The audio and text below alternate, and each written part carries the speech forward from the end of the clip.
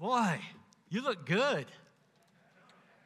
Look good, and thank you for those who are joining us online. I can't see you, but I'm sure you look good too.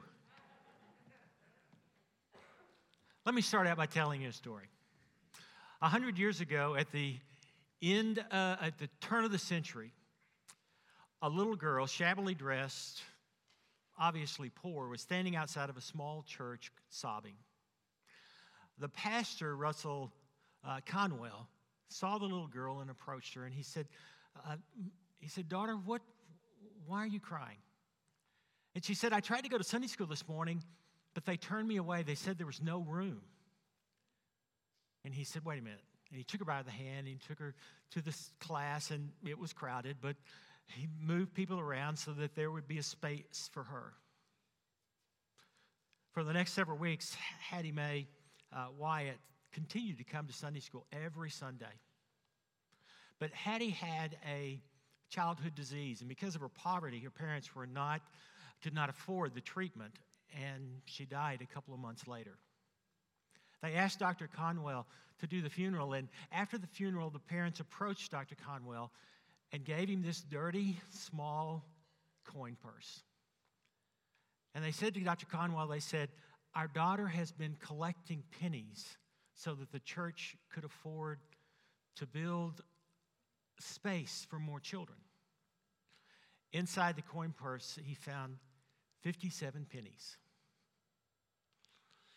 A few Sundays after that, he preached to his congregation. And he took each of the pennies out individually, and he placed them on the altar, one at a time.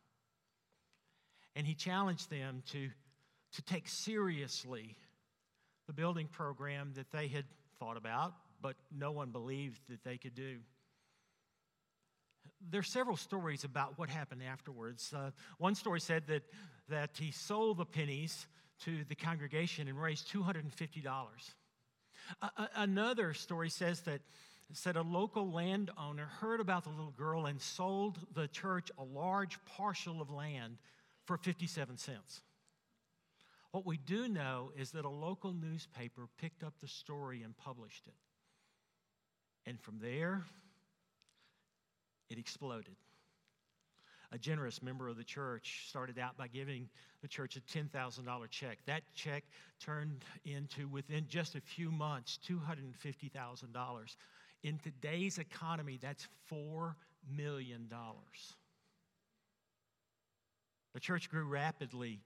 They built a building so that there would be space for children and that no one would be turned away. They began to expand their own facilities and grew to over 5,600 members. Their vision grew, and they founded Temple University and Samaritan Hospital, both dedicated to the poor and underprivileged of Philadelphia. In a sermon on December 1st, 1912, Dr. Conwell honored Hattie Mae Wyatt. He made this statement: "If God can do this with just 57 cents, imagine what God can do with whatever we place in His hands. Little is much when God is in it." This morning I began a 4-week series called Untamed Abundance, Rivers of Life. My goal in these sermons is to search for ways that we can grow closer to God through Jesus Christ and to experience the resulting multiplication of our gifts to be kingdom builders. Each Sunday, we will ask this question: what part of your life will you place in God's hands? Let's pray. Lord God, may the words of my mouth, may the meditations of our hearts be acceptable in your sight, our strength, our Redeemer. May these words be your words, O God. And for all that I don't speak, O God, may you fill in the gaps, that we may all, including me, hear your word for us this day. Father, Son, and Holy Spirit. Amen. Let's begin with John chapter 7. It is the basis for this sermon and those that follow. On the last day of the festival, the great day, while Jesus was standing there, he cried out, "Let anyone who thirsts come to me, and let the one who believes in me drink. As the scripture has said, out of the believer's heart shall flow rivers of living water." Jesus offered this dramatic statement on the last great day of the Feast of the Tabernacles. The Feast of the Tabernacles was a celebration of the harvest and the great things that God had done for the Hebrews. It was really party time in Jerusalem. There was not a Jew in the area and beyond that would miss the parties associated with the week-long celebration of the harvest. Each day, they would gather at the temple, and the people would march to the pool of Siloam. And there, with a golden pitcher, the priest would gather water, and they would process back to the temple. And then through a silver funnel, he would pour the water over the altar and onto the floor. On the seventh day, the people would not only march to the pool and march back singing the songs of faith, but they would march around the temple 7 times. It is at this moment that Jesus speaks his words. Now, I can only imagine how Jesus must have felt as he had watched the people all week long, as he had seen their hunger, and how the rituals were not really filling their hunger. I can only imagine that Jesus just simply could not hold himself back. And so he shouted, "If anyone is thirsty, come to me." Now, this statement runs much deeper than the symbolism of the festival and the rituals. For generations, their thirst had grown more spiritual and eternal. The offering of the temple priest had become empty. It was just the same words over and over again. The people needed more than a festival and a party. The people needed their hearts to be filled with the presence of God. Sound familiar? Does that sound familiar for our day? We live in restless, anxious, and parched times.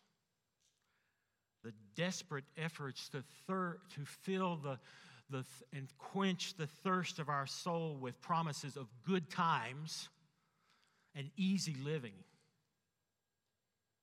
are empty. Good times are fleeting, and easy living is just a mirage. I mean, if they look that it's possible, but when we get there, it's not what we thought it would be. Jesus' offering of living waters is strong and clear, and the living waters of Jesus are our only hope. Our only hope. Now, there are 2 invitations in this passage. One is, "Come to me," and the other is, "Drink." In the church, we understand the call of Jesus to come to me very well. We do a really good job of coming to Jesus. We come to worship, we read our Bibles, we have all these things that we do.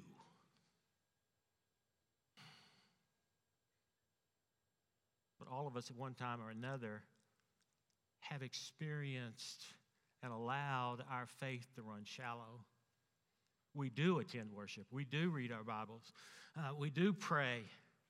But are we truly drinking from the living waters of Jesus? Are we truly growing closer to Jesus? It is the second invitation that makes the difference.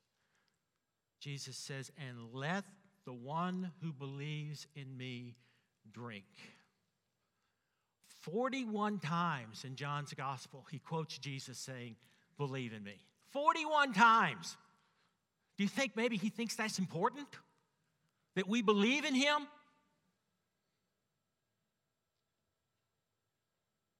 Obviously, Jesus knows the deficit in our lives. And believing in Jesus as John speaks of it, it moves us beyond the practice of religion to a deeper experience of Jesus Christ as Lord. In believing, we drink fully and completely from the life-changing experience, presence of Jesus. And in so being filled, we flow out to others so that they notice and see the change that's taking place. The untamed, unlimited, unbounded abundance that comes from the living waters of Jesus is what makes the difference. In the next couple of Sundays, these sermons will follow the first couple of sessions of the emotionally healthy spirituality sessions and classes. All of us want to drink from the waters of Jesus. All of us want to experience that presence and that life that could be ours. But how do we get there? How do we overcome the blockers? How do we break from the patterns of the past? How do we claim the gifts or move beyond the curse of past generation? These are the questions that we'll be addressing. This is what we'll be looking at. And I hope in these sermons that maybe you will just find a nugget here or there that will help you take the next step in your relationship with Jesus Christ. Because God, through Jesus Christ, is waiting to fill us beyond anything we can possibly imagine. God is waiting to make us the person that He created us to be. This morning, I'm not so much going to address those questions, but rather address the promise that comes through that close walk with Jesus. One of the places that we hear that promise is in Romans chapter 8. Paul outlines these promises in the way of Christ. He states that these promises are ours as we grow nearer to God through Jesus Christ. Let's look closely. If you have your Bible, you may want to just read along with me, because I'm going to go very quickly through this passage, verse by verse. Romans 8:28. We know that all things work together for good for those who love God and who were called according to His purposes. Now, I want to say up front that these next few passages, I could spend hours, literally hours, unpacking what's here. And so we're just going to take a high view and look specifically at the promise. And what Paul says here is, no matter how things look, God is redesigning, making new, and rearranging all things for us. As we come to know Jesus, as we believe in Jesus, as we drink from Jesus, so we see and love God with new eyes and new expectations for the future. He continues. For those whom He foreknew, He also predestined to be conformed to the image of His Son, in order that He might be the firstborn within a large family. This passage has been much debated over the years. What does it mean to be predestined? Let me give insight of how from our tradition we see this, and just unpack it a little bit. Simply put, when Paul says predestined to be conformed to the image of His Son, he's not speaking of actions or circumstances that have already been prepared and set in place before us.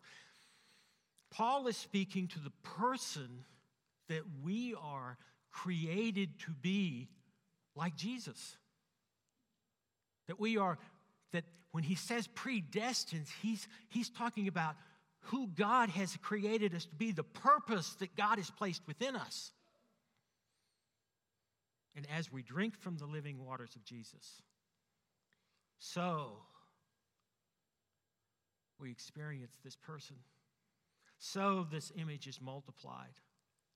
And we become a part of God's family. That's the promise. Firstborn within a large family. Our true DNA is revealed. Oh, Lord God, give me this. Help me, oh God, to see who you created and what you created within me, that I might be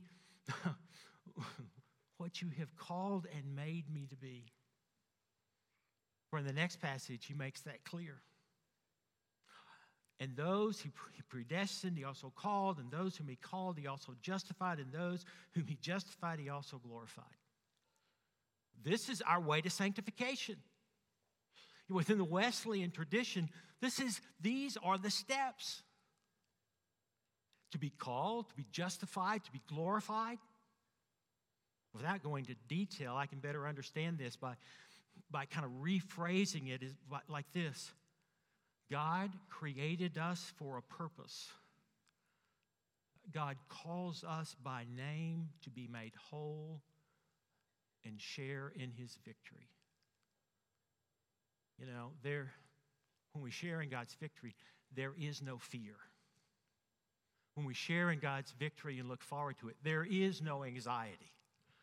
When we share and experience God's victory, we live with hope and confidence. Because no matter how things look or what we see, we know that God is already ahead, using all things, as Paul says, for good. Then Paul says, and one of my favorite passages, what then shall we say about this? If God is for us, who is against us? We can assume that Paul's question, what then shall we say about these things, refers to the impossible circumstances of his day. The persecution,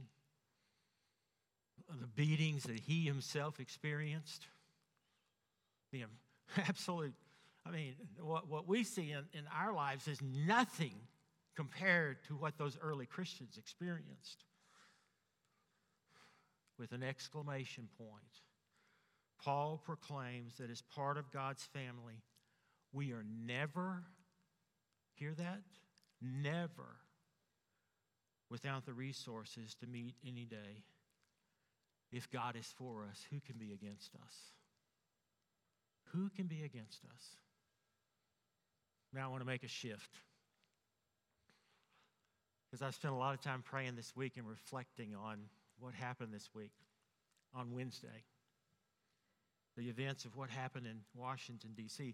I don't know about you, but I was disturbed and troubled. The condition of our land seems to be untenable.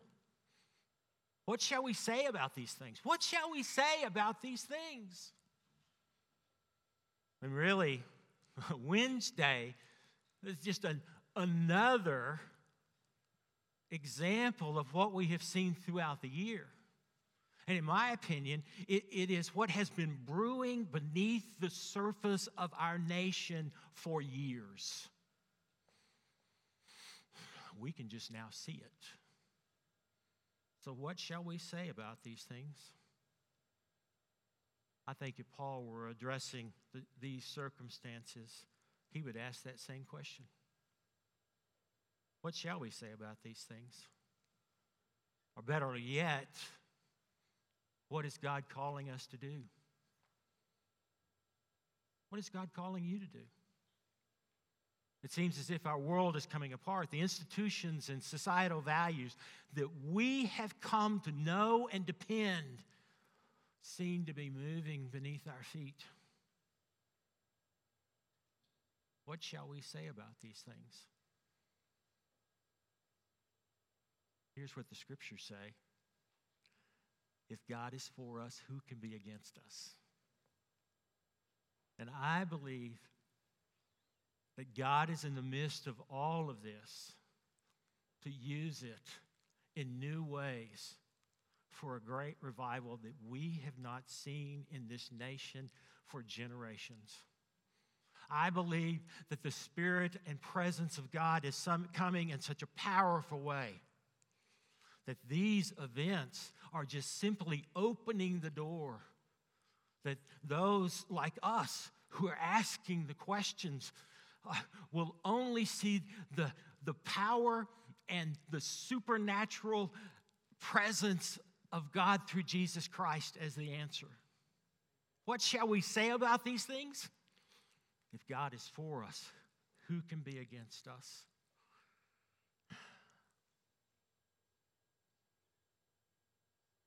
We can look to the future with confidence. I've called on us to have a day of prayer. I don't know at this point what God is calling our church or any of us to do.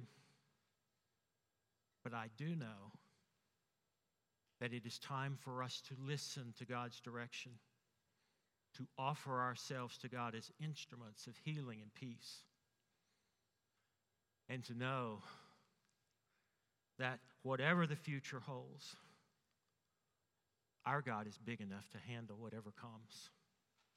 There are no limits to what God can do with us. Ours is to believe, to drink, and to let the rivers of life flow through us. So today, let's take the first step.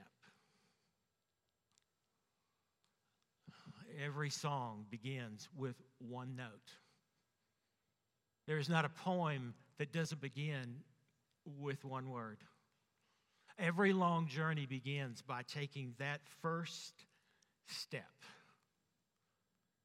And so let us take our step by offering ourselves in prayer to God and listening to what God has to say for us. And not to say, Lord, join us, but for us to find where God is that we might join God.